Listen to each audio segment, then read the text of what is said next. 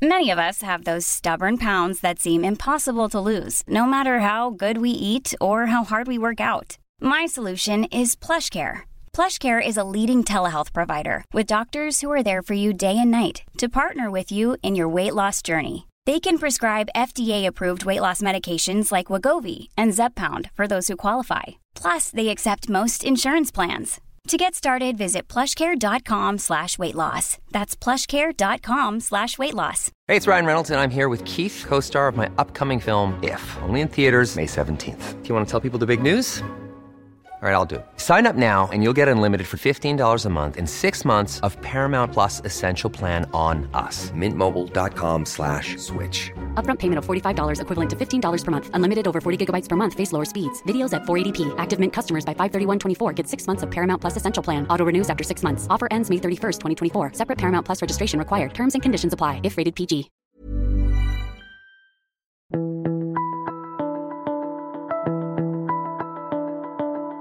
Hello and welcome to The Mentor. I'm Mark Boris. Now this week I'm joined by Olivia Carr. Olivia is the founder of a company called Shhh Silk, that's spelled S-H-H-H Silk.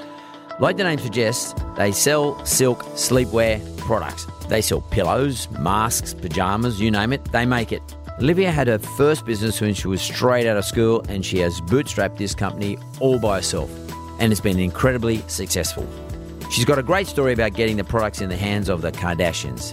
Now that's something worth listening to. And some of the biggest hotels around the world. And with perseverance and lots of hard work, she's been able to achieve that. There's no other way to get there. I want to find out how she's done all this. How she uses these influencers. Well, how they collaborate is probably a better way of putting it. And what her plans are to keep up the momentum. I want to get right into the manufacturing side of things and how she delivers her products. So let's get into it. Olivia Carr, welcome to The Mentor. Thank you for having me. Now, first thing I want to know is the name of your business. Where'd you get the name from? Shh Silk. Yes. So it's hard to say, even harder to work out how to spell. So in hindsight, probably would have thought of a different name. However, the story behind the name is that silk pillowcases have been a beauty secret, particularly in Hollywood for many years, dating back to the 50s and 60s. All of the Hollywood celebrities who were working on set, to reduce time getting their hair done each day, they would sleep on silk at night to, I guess, protect their skin, but also protect the hairstyle. So it's... Is this bullshit folklore or is this real? No, this is real. It's real? So the whole... So hang on, let me test this a little bit. Yeah. So real according to Olivia Carr, but like where did Olivia Carr find this out from? Google. Always on Google. Dr. Google. So there was a tagline. There's always been a tagline behind silk pillowcases that it's been a beauty secret. So if you actually... Is that right? Yeah. So then our tagline was, it's your beauty secret. So it was like, shh, silk. Now we've got rid of the it's your beauty secret and we've added, tried to play more on the fact of shh, being quiet sleep. I'm personally more of a fan of silk because of the fact that it does improve the quality of your sleep. So I've moved more away from, I guess, the hype or the maybe... The Hollywood secret? Yeah. But I don't understand it. Look, You'll have to try it, Mark. That's my job. You'll have to try it. I will try it, but Yeah. a survey one's sort of okay, I guess. Yeah. But like, explain to me, is there any science behind it, or is it just folkloric, or is it experiential for some people, or is it we believe it and therefore it happens, and which, by the way, is fine by me. Yeah, so there is scientific data behind the use of silk pillowcases. Majority of the data that you'll find will all come from plastic surgeons, again, in the US. I think plastic surgery was definitely a bigger thing before it hit, say, the likes of Australia. So even now, if you go on our website, on our FAQs, you will actually see the claims made by doctors, plastic surgeons. They do claim that sleeping on silk is very good for reducing fine lines. There's many reasons for that. So silk pillowcases might be a new, I guess, product on the market, but the actual silk material that they're made from, they're 100% pure silk, has been around for centuries. Like silk, if you date back to the history of silk, it's been used in China for many, many years, used to be used by the rich. So yeah, the properties in silk, the amino acids, like the pure fibers, actually do hydrate your skin. They're naturally cooling. You'll see when you experience it yourself. They are naturally cooling. So even for women going through menopause, it can be a really nice feeling to have silk bedding. There are many, What about many men reasons. going through womenopause? Haven't done any studies on that. Things like acne is another great. Pause of the women. No, I'm just joking. Yeah. For teenagers, we have had a lot of feedback. For kids that go through acne, you actually can't grow bacteria on silk. So, is that right? Yeah, it does reduce things like that. We obviously, we do tend to focus our product on, the benefits of hair and skin, but actually for younger kids and even older women or men that do suffer from acne or irritation, switching to silk, historically has actually helped. My God, I feel like putting it on it now. Yeah. After all that. So can I ask you then, where do you get the silk from? So it's obviously got to be pure, unadulterated silk, and I watched that series on SBS. I think it was about the Silk Road, and it's all about the purity of the product, I guess, because you can't make the claim unless the product's pure. So where do you source your silk from? So we still source our silk from China. Really? And silk is still grown in China. So China and India are the two, I guess, largest manufacturers of silk today. They do still have silkworm farms in China. So we, particularly in our case, we source a very specific type of silk. Right. One's purely, from mulberry worms, mulberry leaves. It has to be a high grade. So the difference with silk pillowcases when it's used for bedding is you can machine wash it. So there's like a whole process behind it, as opposed to silk clothing, which needs to be dry cleaned because it's a completely different weaving process. We design everything here, so we don't just stick to, plain colours, and then we actually work with China. So guys, I guess what I'm asking you here is it's a little bit technical, and sorry for all those people listening that if you get fucking bored here, but like about this particular part, but I'm intrigued. Someone says, silk pillowcases, but there's a lot more to it. I mean, you have to find the silk. You have to make sure it's woven properly. I guess you've got to know what's actually in the silk, what sort of chemical processes have gone through. You want to make sure the quality is right. Correct. So that the outcome is right, and also the design has to be pretty faithful to your design. Where would you work all this shit out? I mean, what's your background? Tell me about you. Yeah, so prior to, I had no background in silk, obviously. I've always slept on a silk pillowcase since my early 20s. Really? My hairdresser. So I have quite thin hair. I used to wake up and, I'd literally have molting hair on my pillowcase. Shit, I could use that. Yeah. And my hairdresser back in my early 20s said, you need to sleep on a silk pillowcase. I had a child at 19, so let me tell you, silk pillowcases were not in my budget. So I used to go to, say, maybe even Best and Less back then and get a satin nighty and wrap it around my pillow. Bit different. A bit different. Satin also is polyester. It doesn't have the same. And also makes you sweat. Yeah. And it's cold in winter and hot in the summer. I've tried it. Not very practical. First wife, she loved it. Oh, right. Red satin shoes, I hated them. So not very practical.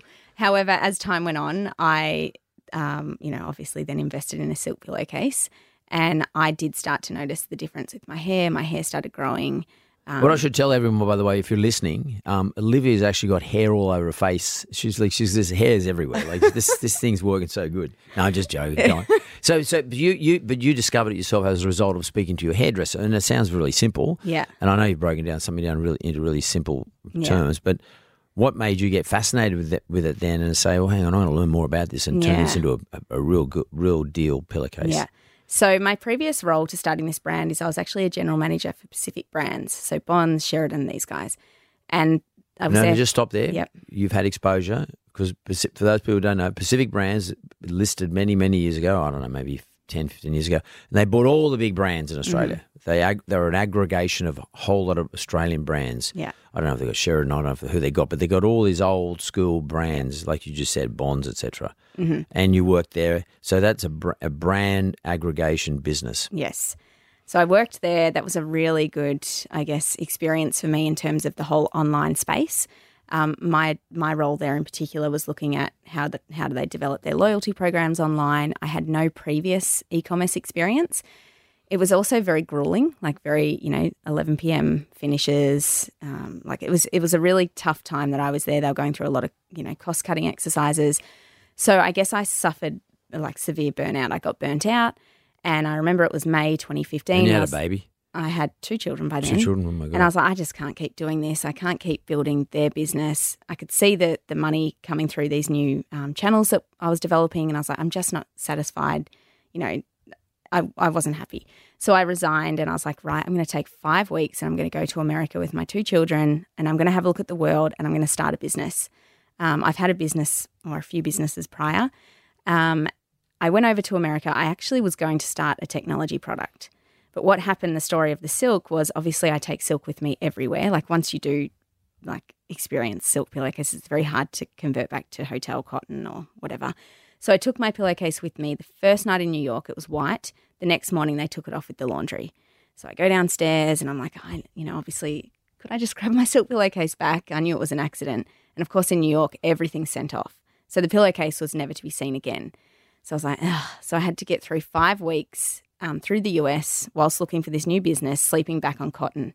I kid you not, in 5 weeks, my sleep, I was irritable. I wasn't sleeping through the night. My skin did start getting dry. Now, fair enough, I was also in America at the time, traveling, probably a bit of jet lag. There was a whole lot. But I just... 2 kids. Yeah. It had been so many years since I'd had to sleep on cotton that I'd actually also forgotten to appreciate how amazing the silk was. When I got home, I had this new technology product that I was going to try and sell to JB Hi-Fi.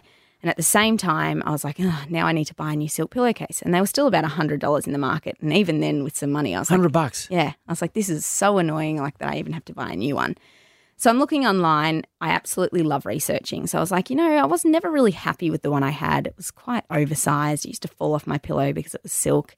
There's got to be something better. So I searched the globe and I was like, why can I just not find a pillowcase with a zip? That was my first thing. I was like, this is super annoying. Like I used to have to tuck it behind my other pillows because it would literally fall off. So I was like, there is none. This is ridiculous.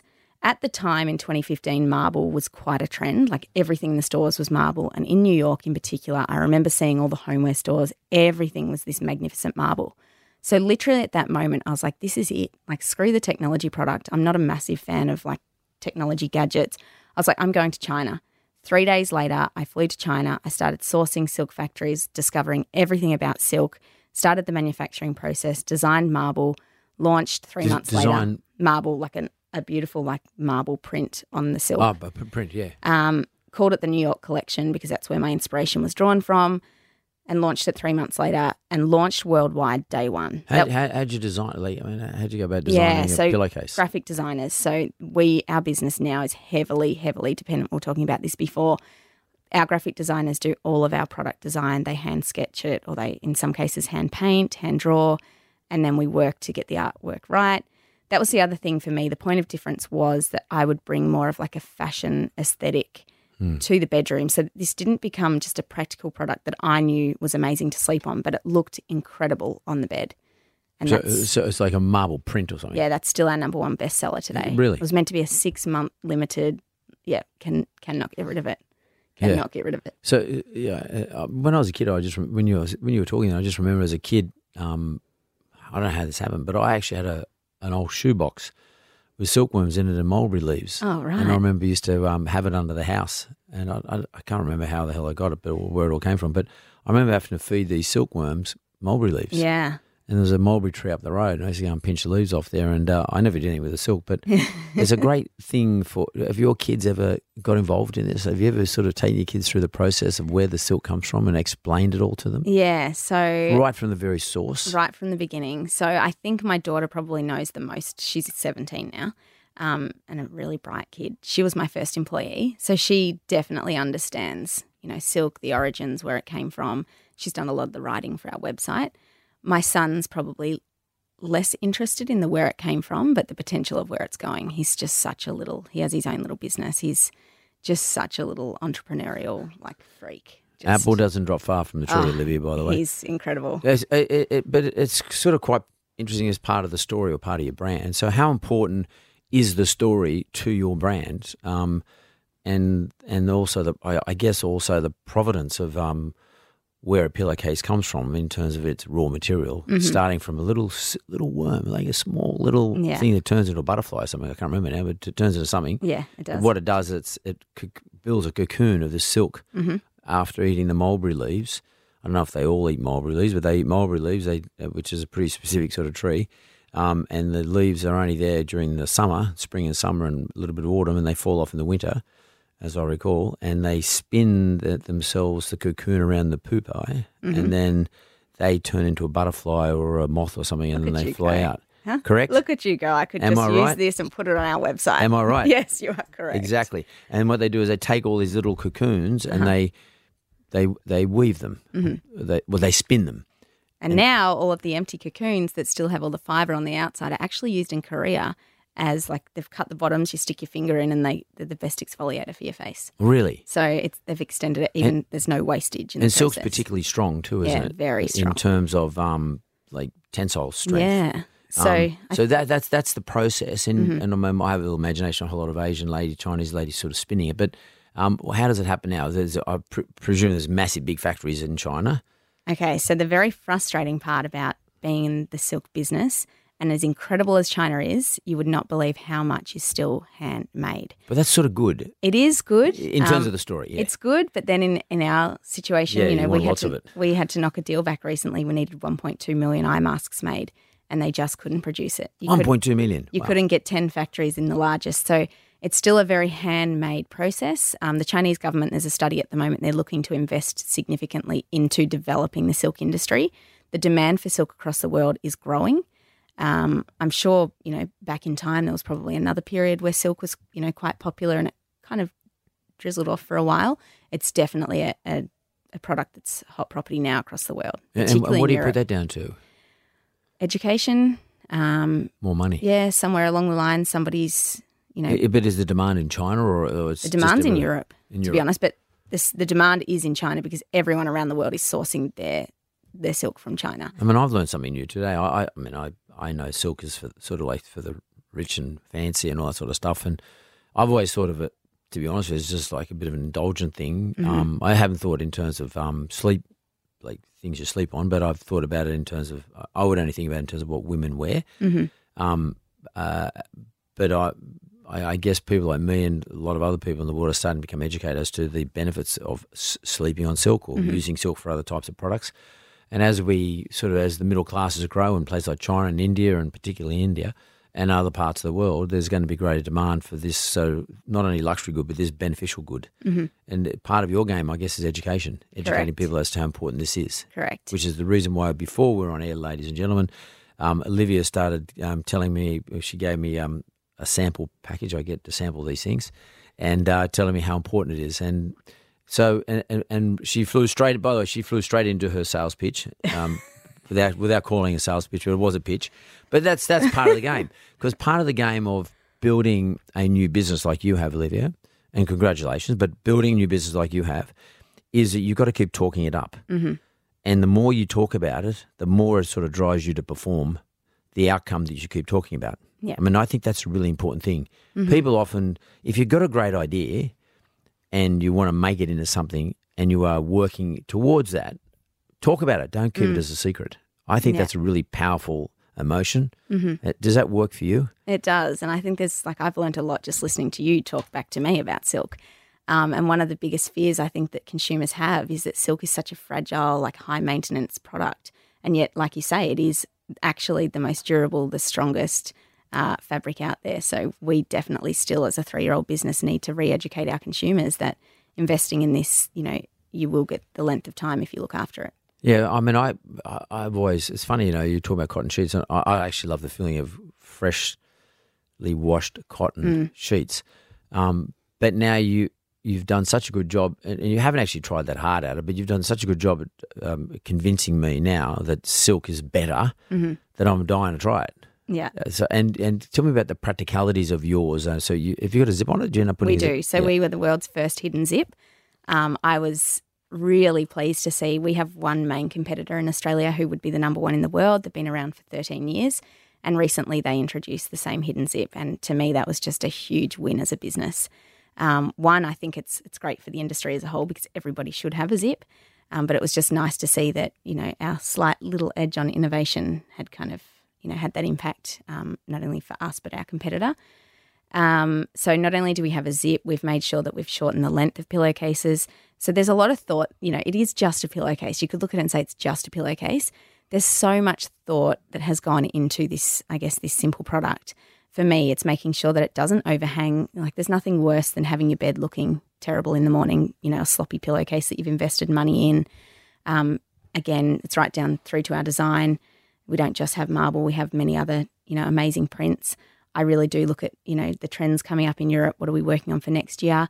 I want this to be something that you're proud of to showcase in your home so that when you have guests come over, should they happen to, see your bedroom or, walk past down the hallway, they can't help if they may not know it's silk, but they're Excuse me, guest, would you like to come in my bedroom? Not inside, perhaps walking past. Well, it's a conversation starter. Like totally. Yeah. Oh, God. It's definitely a conversation starter. I was too scared to ask you the size of your bed, hence I got you queen-size pillowcases. But I think what you're saying here, Olivia, and I think is really important. You've been in business for 3 years, and I don't want people, and you don't want people to, as a result of listening to this today, to walk in and go, oh well, silk pillowcase, she did that, and she did it in such a short period of time. She's been so successful. And I think the point here is, you underplayed. You said, there's been a lot of thought going into it. No, there's probably been thousands and thousands of hours of many, many people not only thinking but actually writing, trial and error, producing, designing, and to the extent that you've got your current stock inventory or style, but that'll just keep going on. Correct. So during that 3-year period, what was the biggest challenge to you? It's still the biggest challenge today. So I will always source my silk from China. I do believe they have the best silk in the world. It's incredibly challenging. I don't want this to sound kind of sexist, but being a woman. Being a woman doing business in China, which is still, predominantly male orientated, is incredibly challenging. So I go to China every 3 to 4, like longest time, 6 months. And still after 3 years, I just don't have the respect from, the factory owners, which makes it incredibly challenging to, look at things like negotiating price, even having, quality control conversations and getting agreement on things. It's just not their culture. So I've had to learn over time to take a male with me, and that doesn't, in Australia, that's definitely not what we stand for here. No. Women are, girl bosses in their own rights. Do they speak English, just out of interest? When they want to. Right. So do you take a Chinese male? No, I don't. So they can speak English when they want to. When you want to negotiate price, all of a sudden the English barrier seems to be strong. But I say it is challenging because particularly where silk is grown in China, it's very remote. So it's not like visiting Shanghai, which is just like being in Sydney or Melbourne. So you're quite remote.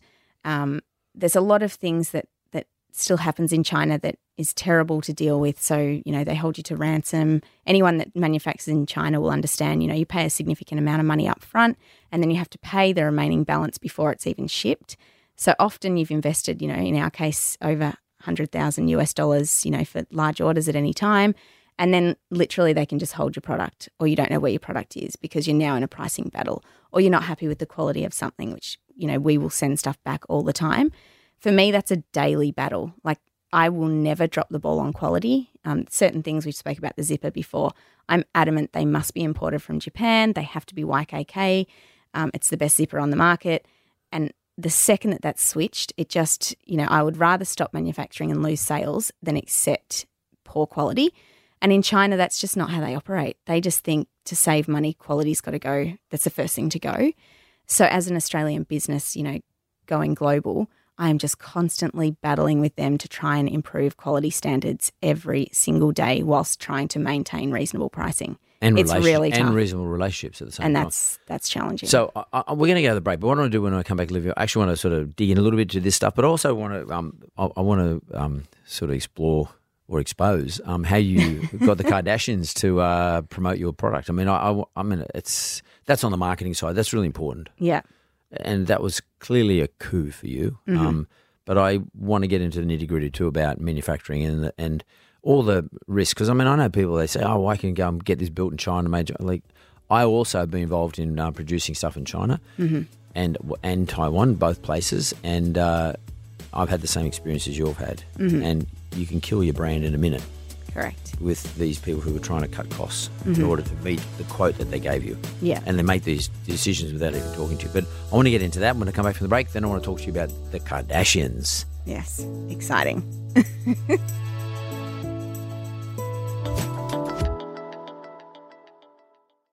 I'm back from the break and I'm here with Olivia and we're talking about silk. Is that how you say it?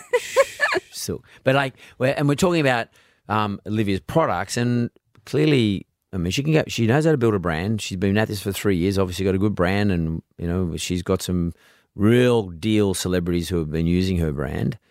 But in order to maintain the brand, you've got to be able to make sure that you can build a product, because a dud product, just in terms of how it gets manufactured and delivered, can just kill it in a minute. And what I'm just noticing, I've got the product here in front of me, and I've got these beautiful silk pillowcases, or what do you call them? Yeah, pillowcases. Pillowcases, and they've got this cool zip deal going on here, which is sort of pretty much I can't see. It's a hidden zip. But it works, because there's nothing worse than a zip that doesn't work. And inside it's very, very nice. So it's sort of light. I don't know. It feels really good. I sort of just got it hanging on my arm here, so I can sort of see what's going on. And that brings me to where you manufacture. We were talking before the break about where you manufacture. You manufacture in China, and you were talking about a lot of your silk sourcing gets done in remote areas, which is probably some part of China where they've got mountains and silk. They've got mountains and lots of mulberry trees or something like that, and silkworms. And the silkworm and the spinning, etc., and all that is not actually happening at an industrial scale at this point. There's a lot of manual work going on. And we talked about the biggest challenges, because I know people think, I got this great idea, I can manufacture this pretty cheap and sell it for great margins and get it delivered. Let me just take it back. Let's go backwards in steps. Let's say you're delivering. I buy online. I buy silk. I buy the iPad here. This is like a nice iPad you put on your eyes to make sure you sleep well at night, and it comes in a beautiful package. So let's just say, how does it arrive to me on time? So let me just take me back through the supply chain. Mm-hmm. So I order online, yeah? Yes. Then it goes to your online, your website. Is that automatic? Does it then, and how do you get delivered to me? What's your delivery process? Who's doing your last mile? Yeah. So we have a warehouse in Melbourne. Mm-hmm. We moved into our warehouse in July this year. We do all of our own picking, packing. We do have an automated ordering system. Obviously, we have, large sales events like next week with Black Friday, where we're expecting to do, 2,000 orders a day. But it's still a very manual pick and pack process. So the orders come through each morning. We have an operations team. There's 4 of them downstairs. They'll literally come in each morning. The orders will be printed out. They'll see that Mark, got himself a silk-filled eye mask overnight. There's 2 options. About 85% of people choose to monogram, so we offer personalisation for all of our products. That actually adds... Let's put MB on there. Yeah. It adds a bit of complexity to the whole process and time. So it does say on our website, should you wish to have MB on your pillowcase or your eye mask, it'll add 5 days to the delivery time. And then what happens? Do you order that direct from China? No, so we do it all. So at this stage, we house all of our stock in Melbourne, in our warehouse, and then we come in, we separate in the morning all of the products that need to be monogrammed. They get sent off to our monogramming factory in Melbourne, and then that will take between 3 to 5 days. Then it will come back in. If it's a case of a pillowcase, it's still we add a bit of extra, complexity for our own business by adding this option, but it's something that, again, I think adds the personal touch. We literally then have 3 ironing stations where we'll re-iron and refold your product, package it, and then it will get shipped out to you. So the packaging here is very beautiful packaging. It's holographic. It's got all the stuff on the back there, and it's actually very cool. It's nice and light. It's a good size. I can fit my hand around it. Mm-hmm. There's been a lot of thought gone into this. Yes. Clearly, you've designed it here in Australia, but where do you get this manufactured? Packaging? So we get our packaging made in China. Yep. Again, that's a process in itself. So it took 6 months from start to finish, even though you can have the most amazing CAD drawings, designs, etc. Just because CAD means computer assisted design. So what we're talking about here is you do the computer assisted design, which is you've got your own graphic people here who does it, and you send it off to China. Send it to China. Again, we would have gone through a process of sourcing a great packaging, expert. This seems to be a common theme here. We do like to add a bit of complexity. We decided to go for a holographic foil packaging, which, that's about a 4-step process. It goes through a machine 4 different times. There's 4 different layers on that box. So again, testing and getting samples is really important. And again, we never just send something off to China and then just say, go ahead, because even though you send the artwork, they might, there's typos, they can do things upside down. We definitely get, proof final samples signed off before we go ahead. Over there or here? Over there. Right. And then our packaging actually now comes back to our warehouse and we package the products. So you build the box? Yeah. Yeah. So it comes in flat packs. Correct. And you construct the boxes yourselves. We used to get it made in China and sent straight to our supplier. However, interestingly, this is another big movement at the moment in China, is all the big warehouses, not just our product, but across the board in China, it's become quite a common theme now where your manufacturer is now your competitor. So in our case, I want to put that aside because that's a big piece I want to talk about. So let's just park that for a second. Yeah. Just let's park that because that's a risk, big risk. That's why we get it sent to our warehouse now to protect our IP. I've been through that process myself. But so you this packaging arrives in Australia, flat packed. You then build a box in your warehouse in Melbourne. You pack your goods. It might be monogrammed, maybe not monogrammed. If it's been monogrammed, you re-iron it and package it beautifully. And then how do you get it delivered to me? We use a company called Sendle. Right. So they're a new online. Love them. And then it will come to you if you're in Sydney. You'll probably get it the next day. Do you charge me for when I buy, do I have to pay for? So we have free shipping over $100 worldwide. Okay. In other words, you absorb it. But it's still, the cost is still in there. Now, let's just, that's the packaging, beautiful packaging. I understand the delivery, what they call the last mile. By the way, last mile is pretty important. You've got to get that right because people don't like things thrown over the fence. They like to know that they're going to get it and they're going to get it quickly. Yep. So you don't want someone who's going to stuff that up. Now let's look at the product. So let's start from sourcing the silk. You source the silk in, what's the name of the place you go to? I mean, give me one of the Chinese names. So where the silkworm farms are, we obviously don't go back that far because we're using factories that have now got the raw actual silk material. So we go to Jiangsu is the province. Yep. So you fly into Shanghai and catch the bullet train out, which is quite fun and scary at the same time. And then once we get to Jiangsu, we go on a 2-hour bus ride to get to the factory.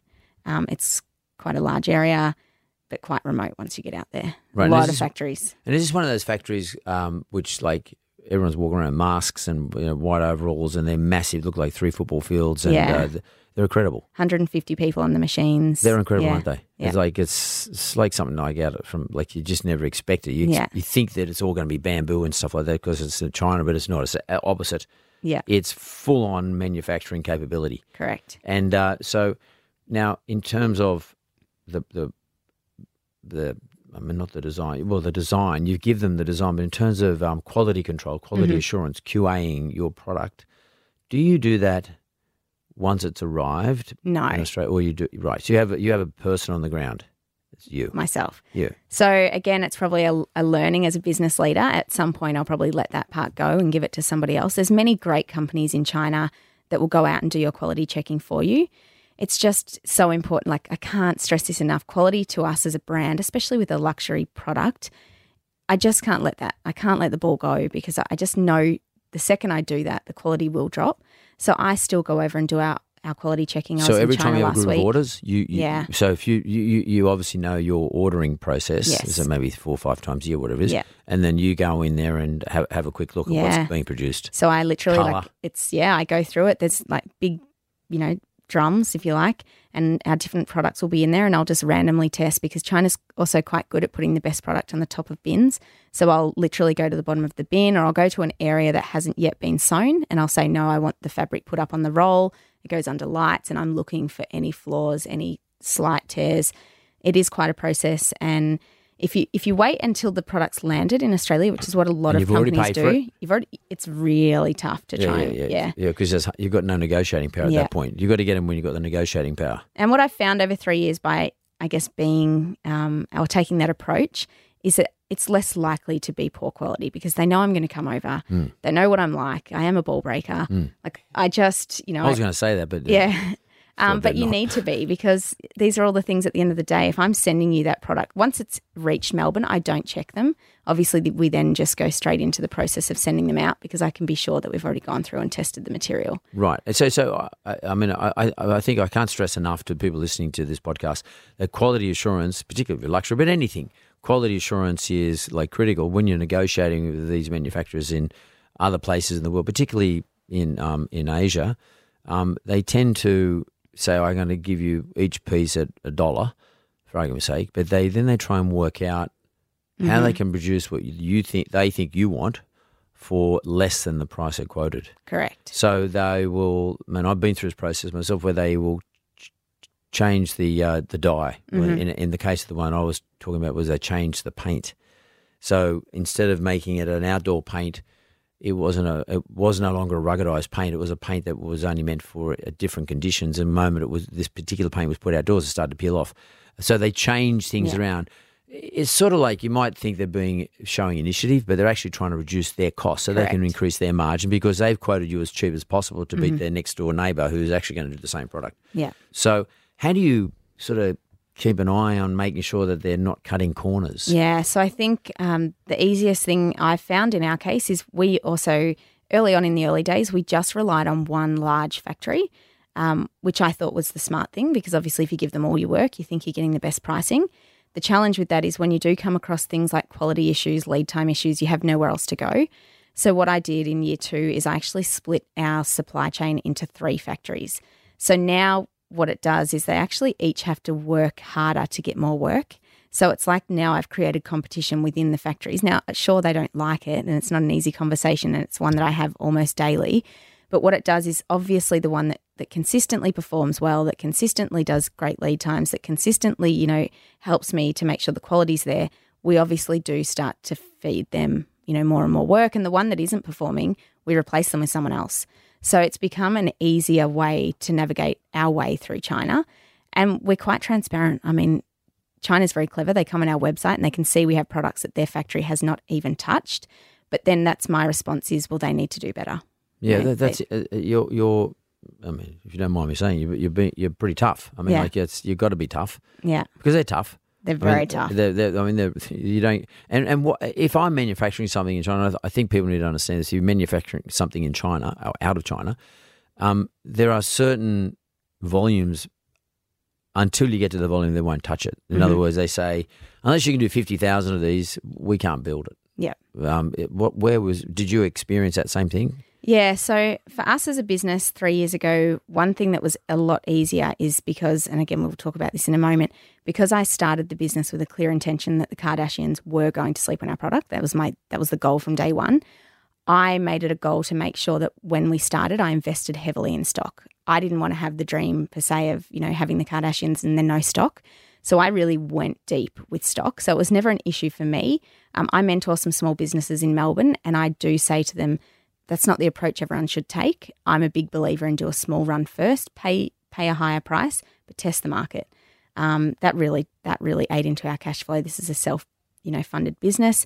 The only, benefit to that is that it was our marble print, and that still is our number one bestseller. So it's never really dead stock. But it was a risk. It was a risk at the time. It was a big risk at the time, but I can't avoid it. I mean, I got to go there. I mean, I've been trying my best to avoid this. So the big K, Kardashian. Yes. So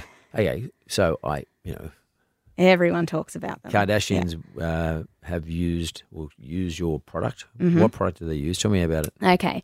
So across the family, this is the important thing for our brand. Again, we didn't start with a big marketing budget. So organically, I now have connections directly with their assistants, who my relationship is with. They all regularly request a mix of our pillowcases, our sleepwear. Recently, Kim wanted our new hairbrush. We have accessory ranges as well. So we have 105 products. What else do they have? They travel with our travel silk-filled pillows. They have our silk-filled pillows.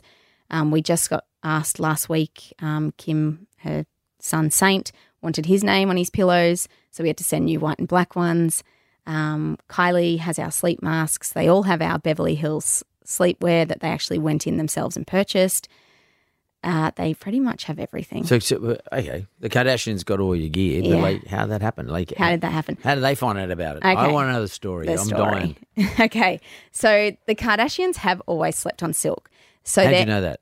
Research. I'm like a research. Like if there's a human living Google, it's you know where to come. Nut. Research, especially when it comes to the Kardashians.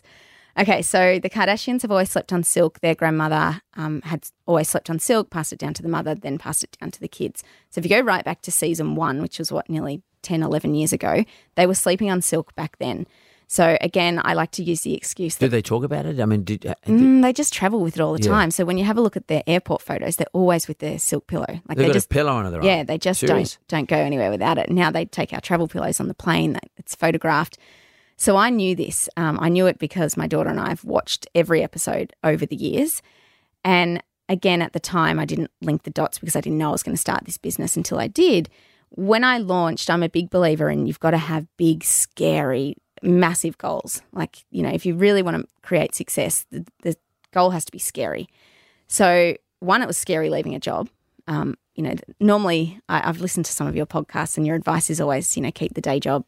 Well, I didn't do that. So I resigned. I'd had enough. That's my attitude, like move on.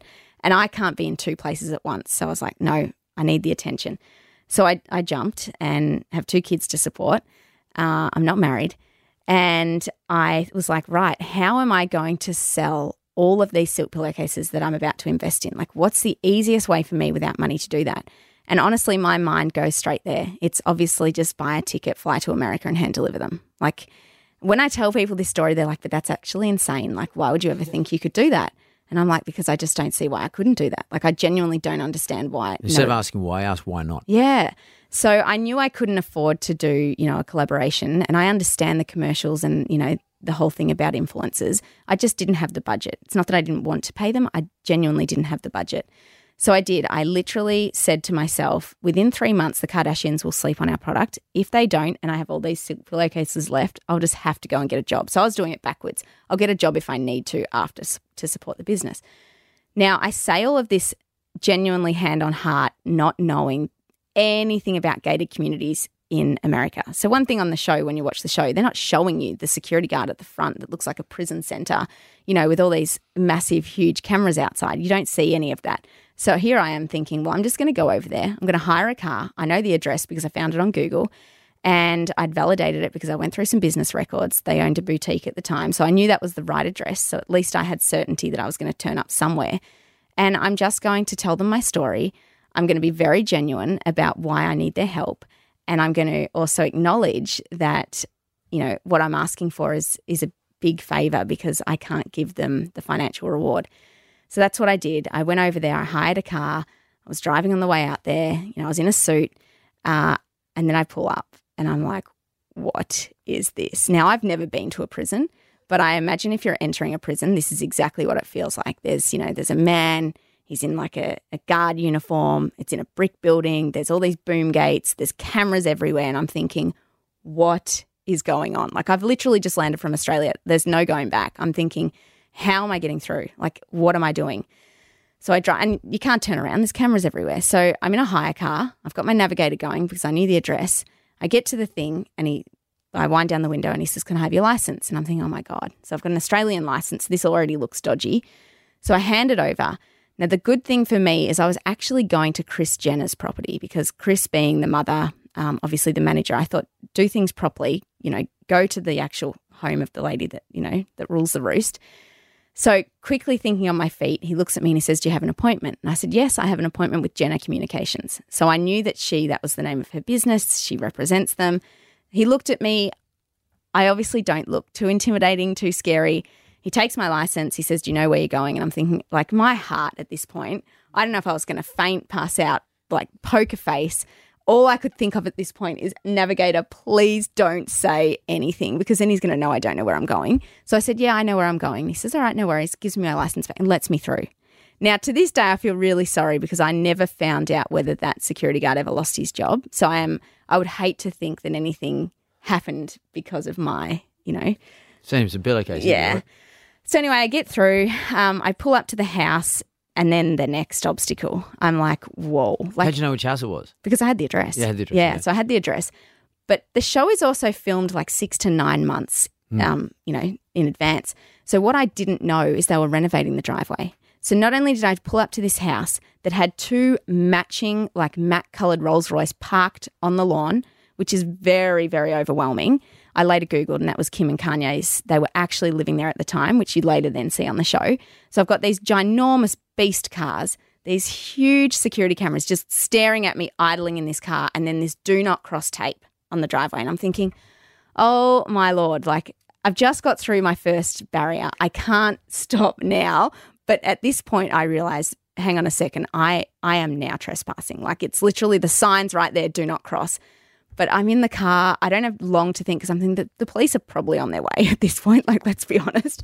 I had no idea they could shoot to protect over there. Again, why I would never do this story again. Anyway, at that moment, I'm a huge believer in the universe and, putting things out to the universe and manifesting and whatever. A brown UPS truck at that very moment pulls up, and who's he delivering to but Kris Jenner?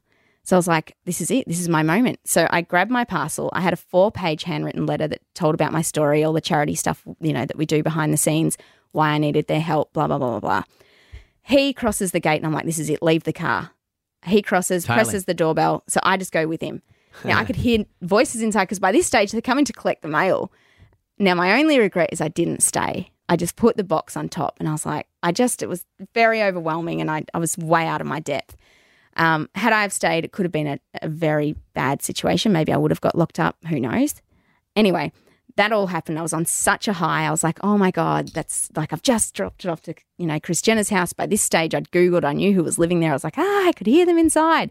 So I think, well, let's not stop now. Let's go to Kourtney Kardashian's house. She loves homewares. The difference is where Kourtney lives, it's the same estate as Justin Bieber and some very large celebrities, but didn't stop me. So I drive there. It's nearing on 5 p.m. Everyone's starting in the same estate? Like 5 minutes away. Right. It's nearing on 5. So I love this. I get up to the next estate. Well, this is slightly Only embarrassing. Only an Aussie would do this. Only an Aussie. So you've got to remember they've got video cameras. So by the time they've opened their mail, they've probably read this letter and thought, who is this crazy lady that jumped on a plane and who does that and then gets in? And how does she get in is the other thing. Anyway, I'm not thinking about that. I get to the next estate. I'm like feeling really good. I'm like, I've got this, use the same story. I get up to the gate. This time I got a Mexican who's very serious. Like he's eyeballing me. I get up to the window, put the window down, get my license ready. And he says, yes, who are you here to see? Now, I didn't say the name because I thought if I say Kourtney Kardashian, he's going to be like, yeah, okay. And the next 1,000 people that come and try and do that every day. So I just said the address because I had her address. And he said, do you have an appointment? I said, yes, I have an appointment. And he's probably thinking, you don't have an appointment. You got a hire sticker. Like on he was a lot more switched on than the old guy at the first house. So he picks up the phone and rings through to the house. And now by this stage, I've got cars behind me. I can't go anywhere. And I'm thinking, so I'm starting to sweat. I'm thinking, he's called my bluff. So he picks the phone up and someone answers and he's eyeballing me the whole time. And he says, yes. And he's got my license. So you're not expecting a visit from Olivia Carr. Right. Well, she's claiming she's here to deliver your silk pillowcases because I told him that. Right. So what do you want me to do? And I'm like, and he's like angry and he's got this look on me and I'm thinking, oh my God, do not say lock her up. Don't say lock her up. And he's just eyeballing me. He puts the phone down. He says, you could have told me it was Kourtney and saved me the time. Get out of here, and just gave me his license and then sent me running. And I was like, oh God. So then all I could think about was that night, because they're such a close family, they're all going to catch up and Kourtney's going to say this lunatic from Australia tries to deliver me these silk pillowcases. Perfect. And then the other family's going to say, well, actually, she got into our estate and delivered. So it started a little bit of a story. Nothing happened for a couple of months. And I was like, and I tried a few things. The sisters came out here. I had a look at their Snapchat. I started Googling all the hotels in Melbourne to work out which suite they're in, found the suite, called concierge, said, hey, from blah, blah, blah, PR, dropped off some pillowcases, got it to the sisters, tried a few different things, never stopped. And then there was an event in LA and our marble pillowcases happened to be the gift. We gift a lot of product. We try and this is the thing that I try and teach people, get your product everywhere where people are going to be. And one day this lady was one of the stylists for the Kardashians. And of course they were our marble, which is what I dropped off. She said, these marble pillowcases, right? Like how are these marble pillowcases at an event in LA? They got in contact with their PR company, who at this stage we had a PR company in America, who I'd also told the story to. They said, never do that again. Like, we'll take you on as a client, but never, ever do that again. They get in contact with me. And that's because they want to control you. Yeah. And then they tell me the backstory and they said, you know what? They actually loved your product, but they all have king beds and you sent them standard, like queen size. And I was like, you've got to be kidding me. So again, being an Aussie brand, quite naive, we never had king in the beginning. Like not many people in Australia other than Mark Bouris sleeps on a king bed. So we got to work and I remember within a week, it was the quickest we ever turned anything around. We got a whole lot of king product made and she'd actually asked for her initials to be put on. We didn't offer customization. So we did, we got them customized, sent them off to everyone. So not just Kim, we did everyone that Kim knew, her family, sent them off. And then she received the product. Not only did she love the product, she then got back in contact saying, hey, would you mind if we gave a whole heap away to our subscribers on their app? And that was nearly 3 years ago. That was the start of what has now become quite a personal relationship with the Kardashians. So did you hang out with them or? I did get invited to the property last October for Halloween to drop off the new Beverly Hills. I didn't get to meet Kim, but I was there for an hour and 5 minutes. Yeah, and an extensive NDA. So that's a, like, I mean, everyone listeners might think, oh, well, yes, she got away with it. But for me, apart from it being a great Australian story, it really is. It's a great Australian story because only Aussies would do something crazy like Correct. that. I mean that. But it's shows like a certain level of tenacity from your point of view. As you said, your decision was, I'm going to make this bigger. I'm not going to make it at all. Mm-hmm. That was your decision. Yeah. And you stuck by it. I did stick no by matter it. no matter what was going to happen. Yeah. It was not going to. Nothing was going to stop you. Yeah. And you learn a lot about yourself too, I guess. Mm. I mean, what did you learn about yourself that you could share with people who are listening, and that they can employ in their businesses? I mean, I say this a lot, but I don't just mean it as empty words. Like, you genuinely have to back yourself. There's not a lot of people in the world that will understand your dream and your vision, particularly in the early days, and it's often really hard to articulate the feeling that you have inside, the excitement, whether it's a pillowcase, a pen, a water bottle, whatever it is. No one's ever going to understand the drive you have internally to succeed at something other than yourself. And one of the things that can be quite daunting is if you start sharing your big, crazy dreams with people around you and they start to, not willingly or not knowing, they start to sort of make you self-doubt yourself because they start to say, oh, that's not going to happen. You can't do this. How are you going to do that? Oh, that's crazy, like as if that's going to work. So for me, I just think have the crazy dream, continue to share it, but then you have to back yourself and prove them wrong. Like I love to prove people wrong. Like if someone tells me I can't do something, you watch me do it. Like, but that's a really good point because I mean I've sort of been through similar experiences in my life through various people who I've been in business with, and there's two parts to running a business. You've got to be really analytical. So you're really analytical when it comes to the product. Mm-hmm. But when it comes to marketing, you shouldn't overanalyze. No. You should back yourself and take some risks. Correct. And is that what you're saying? Yeah, definitely. Don't overanalyze everything. No. But equally, don't be fearless as well in relation to everything. There are some parts of the business you have to overanalyze and you have to be really micromanaging, like the way you manufacture. Mm-hmm. But then there's some parts of the business you just got to say, think big, take big risks. Yeah. And it's okay if they don't all work. Yeah. Like that's not the point. I operate the business very much like the team now call it plot twist. Like I literally come in almost daily and you don't know the crazy ideas. I come in some days and I say, you know what, today we're doing this. And they just go, oh, plot twist. But the plot twist just means she's actually going to do it and we all have to back her because they know I'm crazy. I love that because I often get criticised for people say, oh, you change your mind all the time. No, I'm reassessing what I'm supposed to do. And the reassessment is that we've got to change tack a little bit. People, generally speaking, people who work for you hate to change tack. They just want to stay on the road. Whereas where you have a culture of plot twist. You have to keep changing. And that comes down to leadership. That's what leadership's about. Yeah. Is being able to sort of nearly scientifically predict the market or scientifically predict where you need to go to. Like if you didn't realise or if you had to realise that king size was the important size in relation to this marketing campaign, in other words, if you had scientifically worked out where you need to be in the market, you might have saved yourself a lot of trouble. So if you're a leader in a business, and I'm talking to audience now, if you want to be a leader, you've got to be in this position prepared to plot twist or twist the plot or change tack, even if it's minutely. Mm-hmm. But you keep doing it, you just keep turning it, you're switching all the time. Yeah. Is that one of your roles in your business? It's just me. Yeah, like it's literally just me. Like I think I would be the best boss to work for, but I imagine I would also be the most annoying boss to work for. Oh, that's me. A nightmare. Just people can't stand it. You know, I'm waiting today. My team actually had to write a reference for a business award that we're doing. I just can't wait to read it because I don't ask for too much feedback about me personally because I'm not sure if I want to hear it. But I imagine what I read is that I'm incredibly inspiring to work for, and that inspiration probably comes from, you know, I have a very young team, so I love to employ millennials. I love to have them in their first job because I believe if they work for me once, they can do anything they ever want. Like if they survive. Yeah, well, I mean, I help them start businesses. I push them to start business. Like I literally push them out the door the day they begin, which is also quite unique to my leadership style. So you empower them. Yeah, to just allow them to make mistakes. I allow them. I say, start your business while you're here. Follow what we do. try what works, and just be brave. Like I tell them all the crazy things that I'm thinking of. They should, try that. The only way in this day and age that I think as a brand you can really stand out is you have to be different. And to me, the easiest way to be different is to do crazy things. Got to do mad shit. I agree. Yeah. Totally. You got to be trying stuff all the time. Yeah. Which is why it's in my financial services industry. It's hard because we're regulated, but you're not really regulated, are you? No. You don't really have any regulatory environments. I mean, you can't make something poisonous, Yeah. but generally speaking, you can be trying new stuff all the time.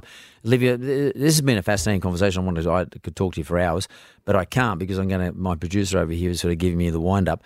But I always offer everybody an opportunity to ask me a question because I've been doing all the questioning. You got a question for me? I do.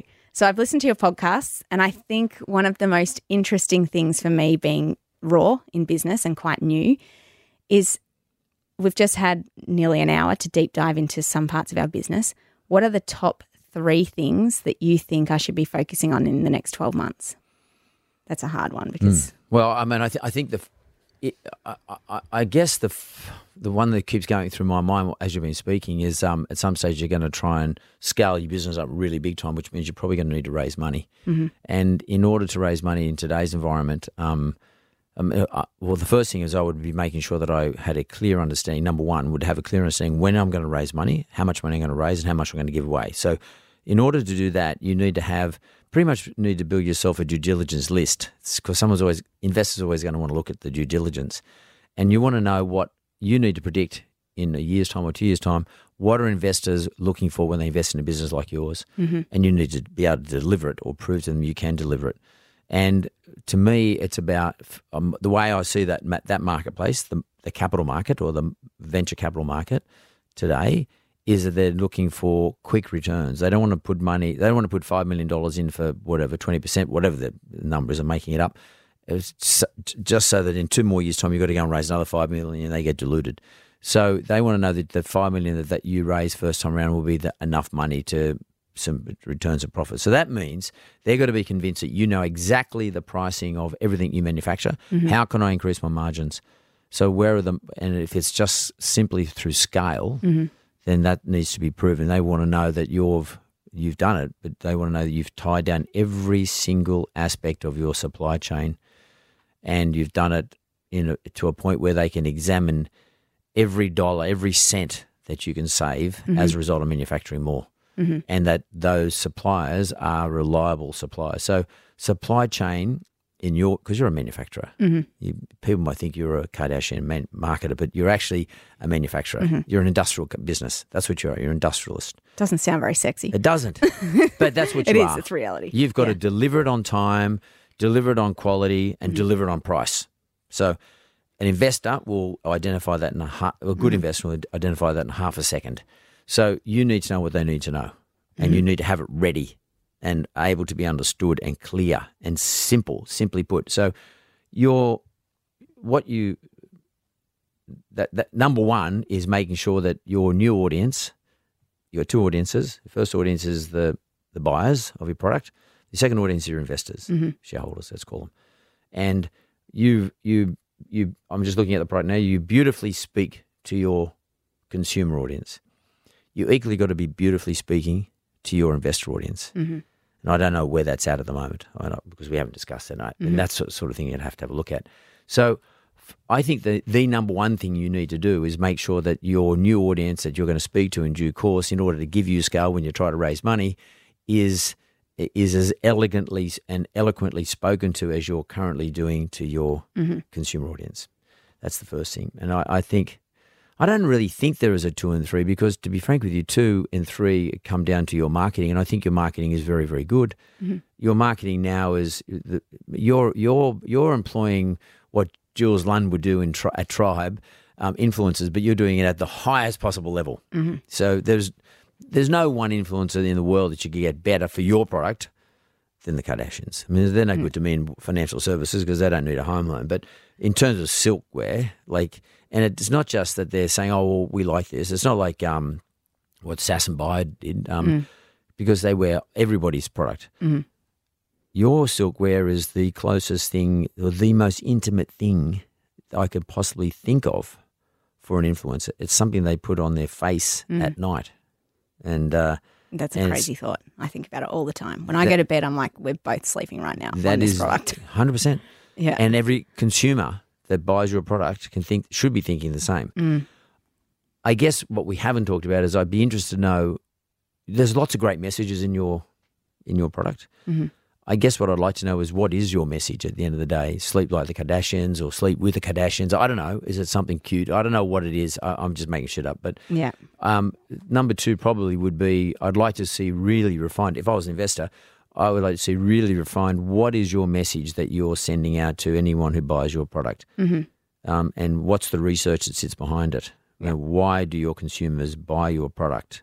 Is it because of the Kardashians? Is it that cute, or is it association with them? I don't know. There's probably a lot of science around that. Mm-hmm. And the final one is, I think the third one is, that I would want to know is, how robust is your whole online shop? Mm-hmm.